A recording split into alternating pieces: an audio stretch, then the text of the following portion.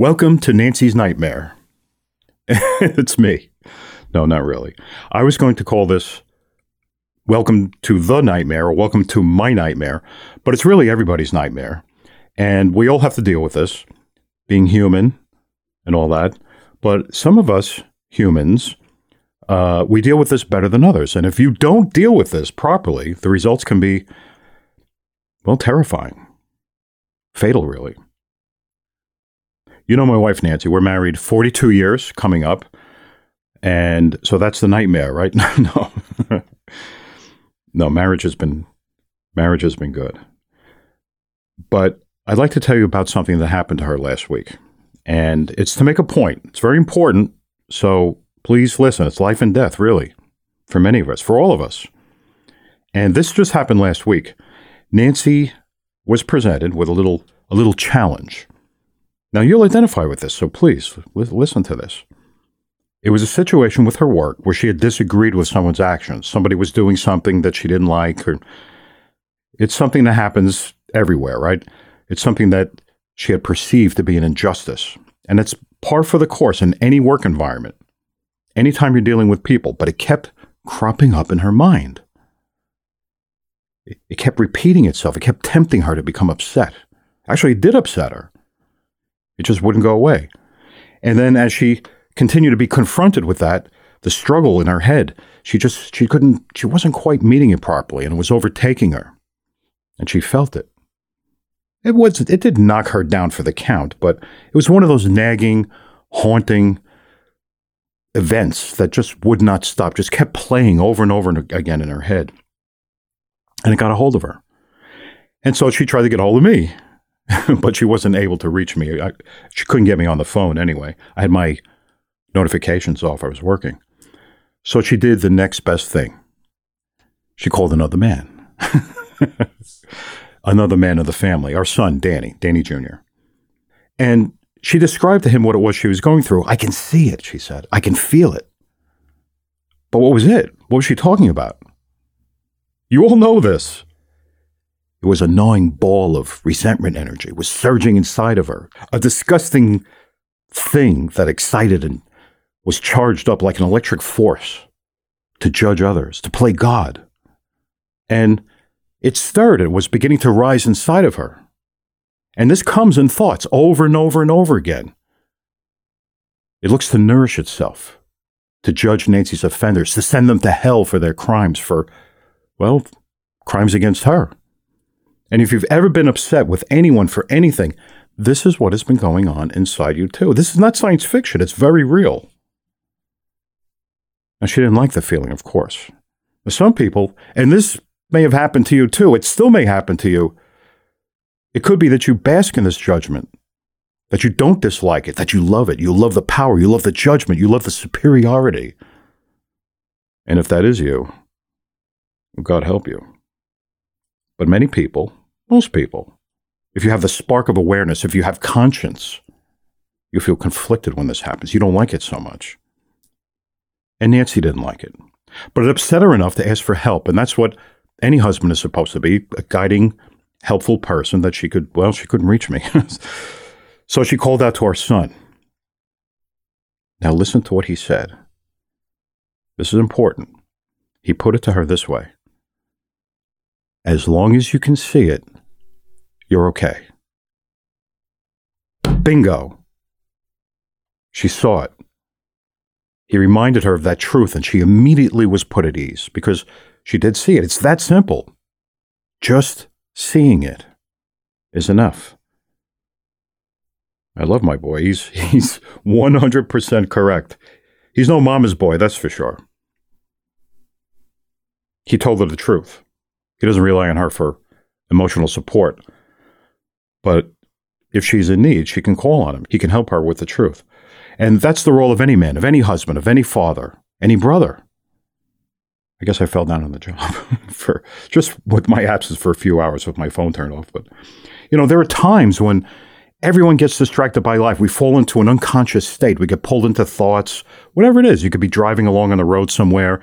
You could be lost in a book. You could be lost in a movie. You need to step back and watch. You need to look at things differently from a state of objectivity. But there comes a time when you fail to see the temptation, and you can become upset as it rolls over you. It overwhelms you. It causes you to worry, to judge, to anger at other people. For what? For their errors. You become upset with the inconveniences that other people cause. Somebody cuts you off on the road, or just makes a snide remark, or takes offense at something you say, stole your lunch, whatever it is, whatever. They're trespasses against us, as it were. And these come to mind. Something places them into thinking. Little vignettes, little scenarios, little scenes in the head. It's fiction. Mostly make-believe. What ifs. There could be ours too, but whichever.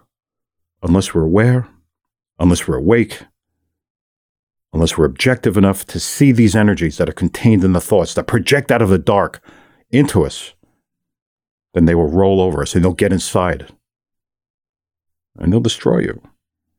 You cannot survive that kind of life playing God. It doesn't work.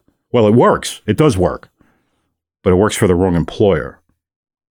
That's who you're working for, if you know what I mean. So that's why I say, welcome to the nightmare, to the curse of humanity. We're all in it. But you can take heart too.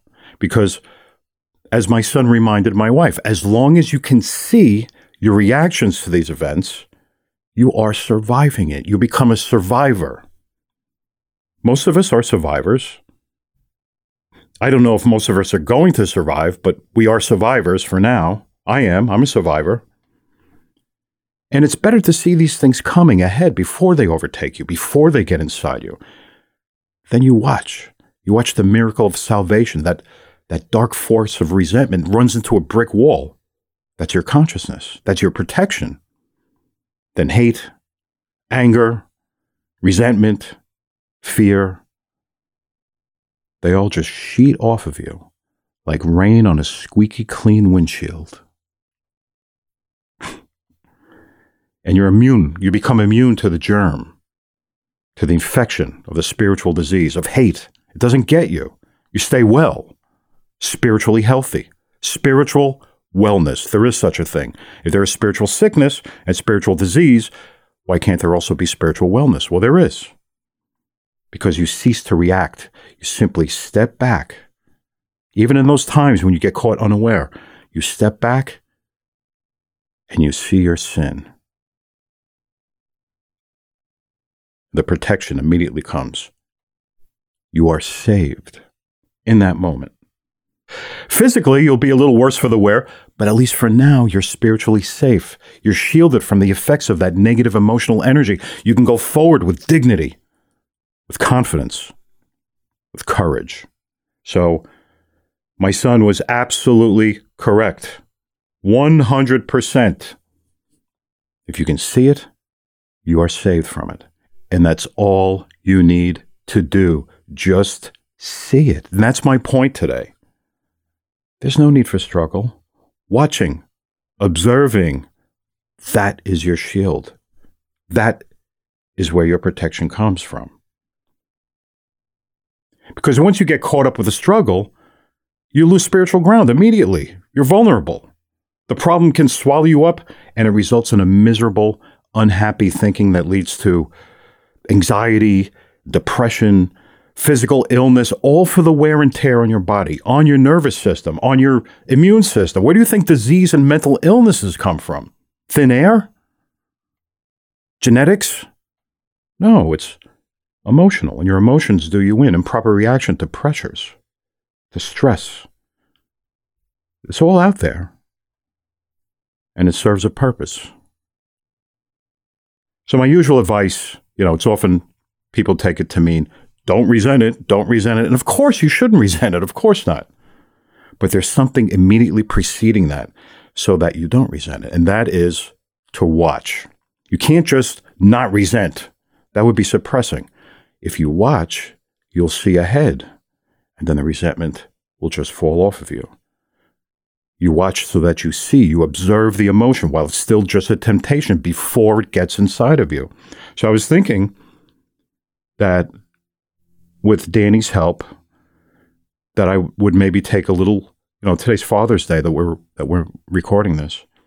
And I was thinking maybe with Danny's help that I could take a little time off from my family and leave everything to him. He did so well last week. Maybe I can go off to some deserted island, maybe go spend some time in a monastery or live in a cave on a mountaintop sometime. And disengage myself from life, right? Sit at the foot of a bearded holy man and gather advice from him and wisdom that I can take back to other people. I don't think so. Listen, we experience and we live and we love in the stream of life. That's where we get our wisdom from. That's where it enters us. That's where true growth comes. That's how it's meant for all of us. And, that's an interesting story that I just told you. It's really important. And I hope I've made the point. If you've been waking up, maybe meditating using my non-contemplative meditation technique, then, this is something that's likely to be near and dear to you. And Danny is here as usual. He's here most times when we do these, when I do my little monologue, and I invite him to perhaps expound upon what happened to your mother that day, if you wish. Or did I leave anything out of that story? Anything important that you wanted to add to it? You don't have to, but did I leave anything out of that story? Anything First, important? I will say that if you are going to go to a monastery, yes, go to a temple, I will personally shave your head for you before you leave. Oh, thank you.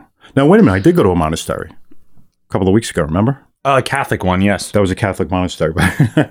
Actually, I went to, I spent some time with the not the monks, they're not monks, they're friars. Oh, yeah, they're monks, right? Are they? I don't know. What order are they? Are they Franciscan? They're Franciscans. And they're friars. Yeah, they're friars. And Franciscan monks. It wasn't for me. I went to help somebody else there, but I spent a couple of days there. But anyway, that's besides You the did point. not spend a couple days in deep contemplation and prayer in the temple. No, I did not. I met some. They're very. I like some of those friars. They were. Yeah. I really like them. Were they young? One was very young. I mean, very young. He was probably in his 30s. Were they effeminate? Oh no, not these guys. Not in the some slightest. priests that I see are so effeminate. Catholic priests are. Yeah. Yeah, I know. Some are not. I know a few strong ones too. Right. But some are so effeminate. Oh no, I've met some Like strong priests. you're a patriarchal figure. Boy. No, they're not. In fact, there was one fellow, very nice fellow. I wouldn't say he was feminine, but he was he was frail, but he was like 90 years old, 96, I think he was, or something like that. And at least 90. And he had, he hobbled around, but he was in good spirits and he talked and we had lunch and dinner and it was really cool. Yeah. No, most of them are old. From what it was explained to me is that they're having problems getting people to become Recruiting.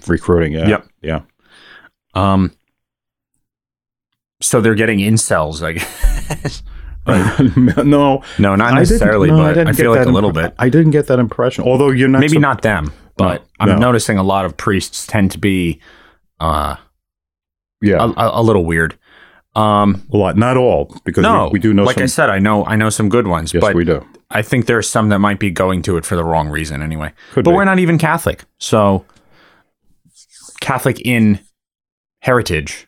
Correct. Right. We're not practicing Catholics. No. I was born into the Catholic Church. Okay. All right. So was there anything in my story that you wanted to comment on? What actually happened was that my mother called me and she actually did have an injustice, something wrong. And she told me, she admitted to me that she was angry about it, but she would be okay. That's what she said. Well, that's the first thing. That. Yeah, I noticed that. And I said, well, if you see the anger, you should already be okay because that's all you're supposed to do. Correct. And she was like, oh yeah. She was like, yeah. I was like, so are you okay? She went, yeah, I am okay. I went, okay. And she sounded much better. Yeah, it's funny when you help someone that way, when you do something, you can watch it just roll right off them. You can watch if you're in person, you did that over the phone, I think, with her, right? It was. Yeah. I was in the Stop and Shop parking lot. Were you? Yeah. Okay. Yeah, it's funny. When you say the right thing to a person when they need to hear it at that moment, yeah, you can watch it just go right off their face. You could watch the pain. You could watch the infection just fall off their face. Right. That happens with your mom a lot with me when I'm talking to her. When she's in stress and I'll just say something and just... You could see it just go away. Yeah, and it's not, there aren't any magic words, but there's a realization that they were trying too hard, that they were still stuck in their thoughts, in their emotions. I won't call it magic words in a like we would talk, like casting a spell kind of magic. Right. But the word magic doesn't bother me. What I'm saying is, it's a spiritual magic. It's a grace. It's a blessing. And there is power in words, and truth but can heal people. What I'm saying is, you're not doing something to them. No, something it's is not like coming you said something and they changed. Something comes through you and through your words in that moment. They're the ones that have to be receptive to that in order to receive the grace. You have to be willing to know the truth. Yes. Yeah. Otherwise, it's just the truth is what it is. That's all it is. It's not a spell. It's not magic. So, and sometimes you just forget the truth. And when you remember it, it's much easier. I recall many times over the years, as you get older, it gets less and less, but especially when you were young, but when you were away at school too, I remember the many times that I had to do that with you. Not so much when you worked in the White House for some reason, which was more recent. Interned in the White House, yes. Interned in the White House. But prior to you getting out of school, yeah, there was a lot of stress there. There was no stress in the White House, by the way? Oh, there was stress, not particularly on me personally, but I saw a lot of stress. Yeah. Yeah. I think the president was stressed at that time, was he? Trump. Yeah. Well, he when he contracted COVID, right, everybody freaked out. I know. So I know. That was crazy. And then the election. I was there for the election, which was also a freak out. Yeah, that was a little stressful too. Yeah, that was stressful for me because, like I said, when you witness injustice, it's a temptation to resent. Yeah, I was going to say, what election? Yeah, right. Yeah. Did you have anything else to say on that? No, I just wanted to say that, we all mentioning that and the times that you were under stress and you needed those, you don't want to use the word magic, okay, but you needed those magical words that help. That's, oh yeah, you have your little aha experience. That's right. That's what I'm doing.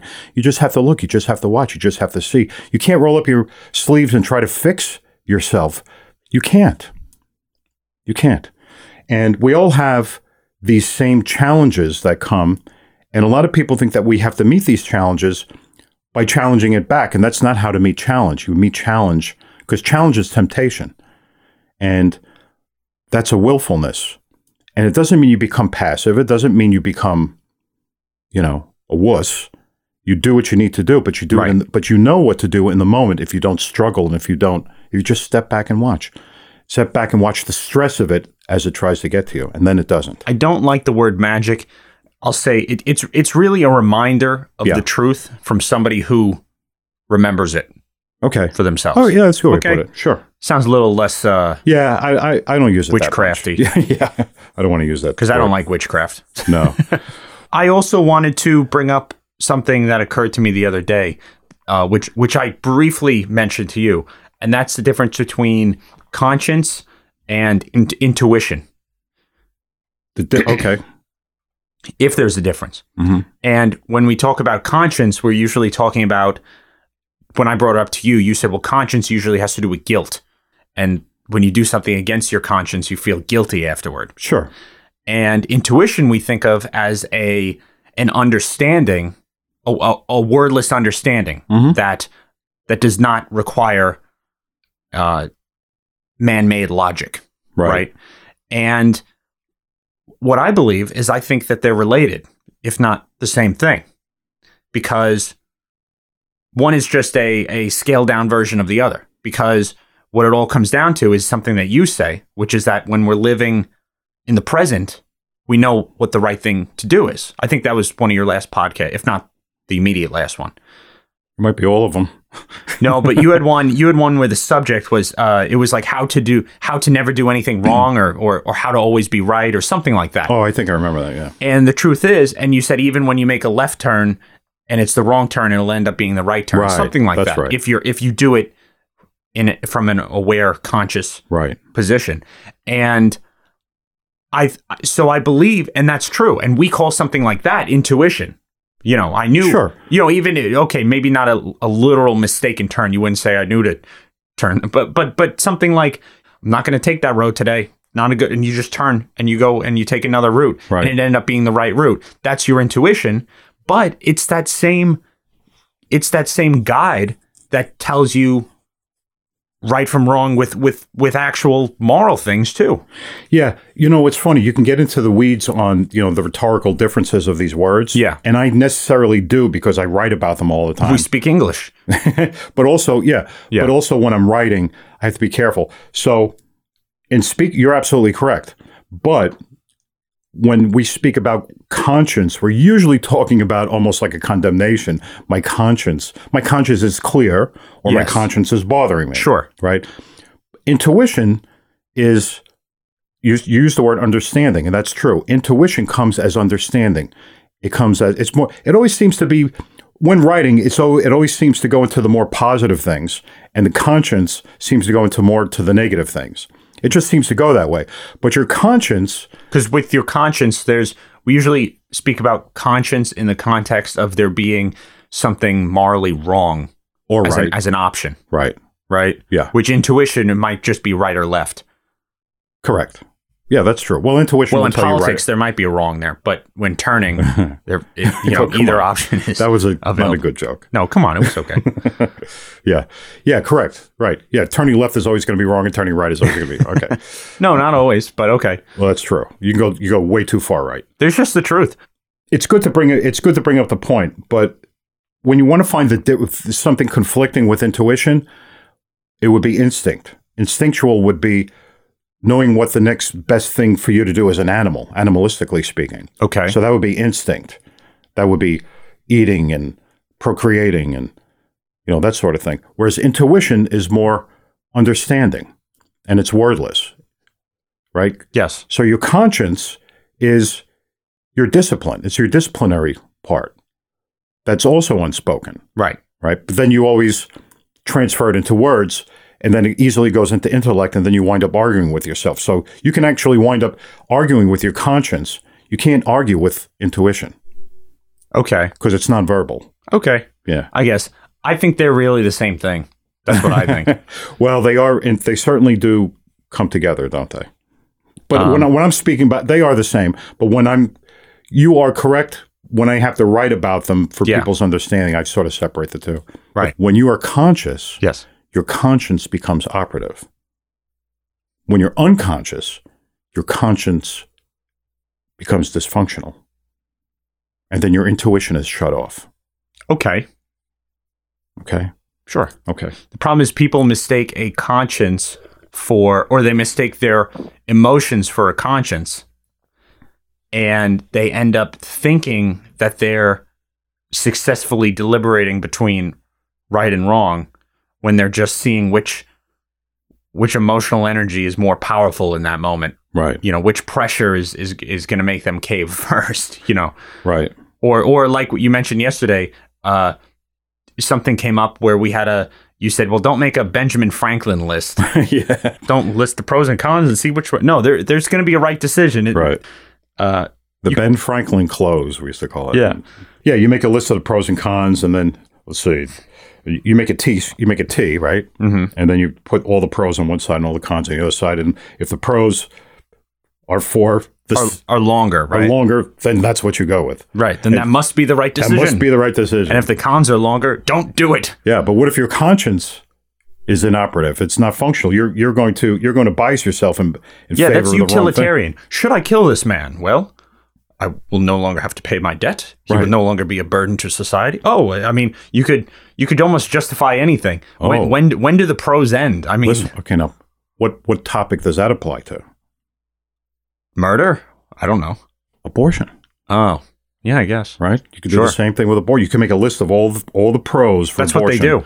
Everything from the economy to everything. That's how they Social want to argue services. it too. That's how they argue It's it. crazy. It's like it's like, don't they understand that to somebody who's pro-life, Mhm. it is murder? Right. Full stop. That's the end of the argument. That's it. That's all you There's have to nothing say. else to say. It's not like, oh, I mean, you might as well be saying, should I kill you and steal your property? It's Right. like, well, you can list all the good things that could happen Right. to you as a result of you killing me. No, it's murder. Like that ended the argument. I could take your property and invest it wisely and take all the proceeds from that and open up a medical clinic for poor people who can't afford medical services. Well, your murder would go to good then. I think you should be murdered. Yeah, it's utilitarian. It's not right. And when you tell somebody that who is pro-abortion, they have a very hard time dealing with it. Right. In fact, they don't want to know that your main gripe with it is that it's murder. If you say that, they flip out. Yeah. They don't want to hear that word. Right. Which means they don't want to face the people who think they're in the wrong. No, they don't. And they really don't. And they have intellectual arguments, but they really don't win when it's murder. And the people who have... I think that applies to any situation.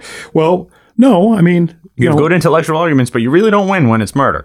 Well, at war, we do kill the enemy. And we don't call that murder, though. It's not murder. Right. So this is not an enemy. To a wrong person, a fetus is an enemy. Yeah. Is an enemy to their comforts. It's an enemy to their pocketbooks. It's an enemy to society, to many people, too expensive. We can't afford it. And they come up with all sorts of reasons. Oh, this child will not be loved. And therefore, how dare you tell a woman that she's not going to love her baby and that baby is going to be psychologically disturbed and a burden on society? Why would you? Maybe it's true, but that's not for you to decide. And maybe it's not true. The weirdest argument is the adoption thing where they say, oh, the kid's going to have a bad life. Even if he goes into adoption, he'll have a terrible life. Right. So you should kill him? I don't understand why they're totally blindsided by the absolutism of murder is wrong. Right. They're like, they don't get it. And that's very strange to me. It's very dangerous too, if you ask me. But anyway. Steve Jobs was adopted. Suppose his mother had an abortion instead of putting him up for adoption. But now we'd have no iPhones. But now you're just making the same arguments as them. You're creating utilitarian arguments. So we must save Steve Jobs. Yeah, but there are plenty of kids who won't do that. So we should kill them. It doesn't work. The truth is, it's murder is murder, and that's no good. If your conscience is operative, you can see that it is. You don't have to belong to a religion. You don't have to belong to a group, a pro-life. I don't call myself a pro-life person. There are too many crazy pro-life people out there. You ever hear some of the things they're saying? Forget it. They're usually, religious and stuff like that. Well, there are the ones that I remember when I was in school. Occasionally, this group, or usually it's just like one guy would show up with these signs, like college women are going to hell, and like these almost like, what do they call it? Westboro Baptist Church type. Oh yeah, sure. Signs and quoting scriptures, but being very flagrantly in your face, like you're going to hell. This was on the Princeton campus? Yeah. It would happen occasionally, and nobody would freak out too much at them, but people would try and debate them, and honestly, they always came across as smarter than the kids they were debating in college. The college kids. Not that they're right, because I don't think that's the right way to approach situations. Even when the people you're talking to are wrong, you don't just hold up a sign and say you're going to hell. No. So, but anyway. Okay. Anything else? I'm just going to mention it just happened yesterday. You're aware of it already. Champ died. America's mascot. Oh, Biden's dog. Yes. Biden. Oh, that poor thing. Biden's that mangy shelter dog. Oh, is he from a shelter? Yeah. Yeah. Oh, wow. It's a shelter dog. Yeah, that dog didn't look right. He looked I love wrong. dogs. I've had a lot of dogs in my life. He looked in bad shape. Yeah. And the weird thing is that they owned him for a pretty long time, I think, for years, I think. Right. And I think he was 13. Right. And it didn't look like the Bidens cared for him very, very well. I want to tell you one thing that I noticed. I didn't see any rehabilitation in that poor shelter dog. I want to tell you one thing that I noticed about that dog. And I'm not blaming the Bidens for this because you don't know how it happened. But I've had dogs and I've trained them, and I know quite a bit about raising dogs. And there was one thing that I saw. I think it was on a north lawn, and the dog was out there. Champ is his name. Champ was out there, and Jill Biden raised her hand to do something. I don't know if it was to pet him or just raise a hand suddenly, and the dog winced. The dog ducked. That tells me that dog has been hit. Right. Now, I'm not. It's they got the dog from a shelter. Yes, I believe so. That could have been prior conditioning. Okay, but that dog was afraid of being hit, and it jerked back. It was a reaction. So I don't know if Jill Biden is a dog hitter, or if it's just a. But that was that dog was absolutely mistreated at some point in his life. I'm not blaming the Bidens for it. Right, and therefore, what I'm saying is, unfortunately, I never saw any rehabilitation. I still see a damaged animal. I don't see an animal that's now been taken up by loving owners who are going to try and help it. There was no great environment. And we actually we have firsthand experience with a rehabilitated dog too, because Patty, my grandparents' dog, had been mistreated by her previous owner. Right.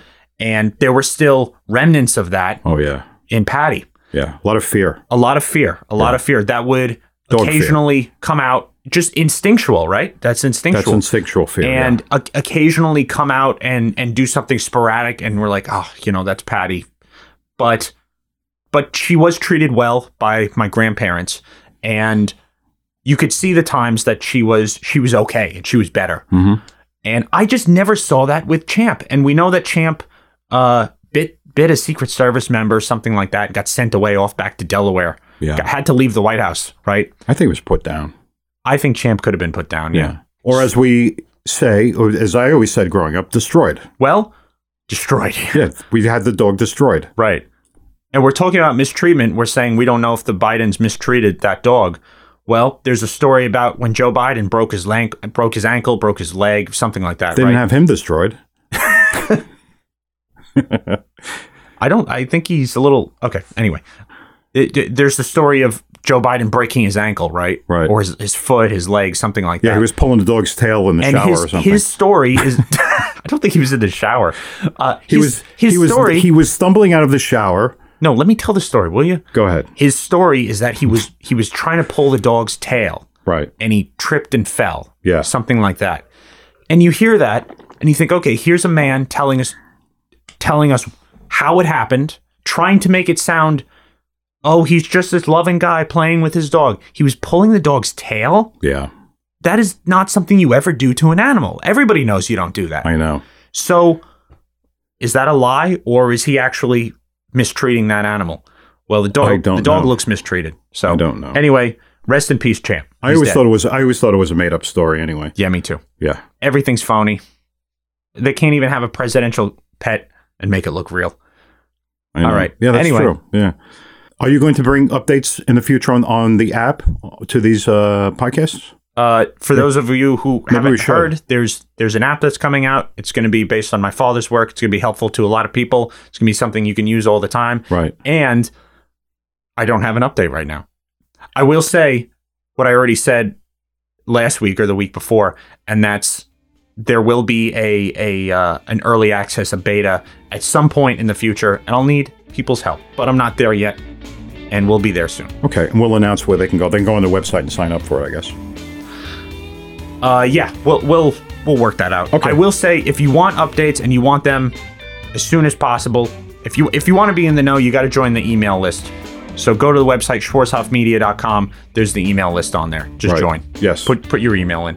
Right. And my dad sends emails out too with exclusive content, and it's exclusive content, and it's also content that it comes out before it's accessible to the public. Yeah, sometimes. Yeah. So okay. Anyway, I think that's it for today. Okay, so that'll be it for today. Join us again next time, and thank you very much for listening. Goodbye.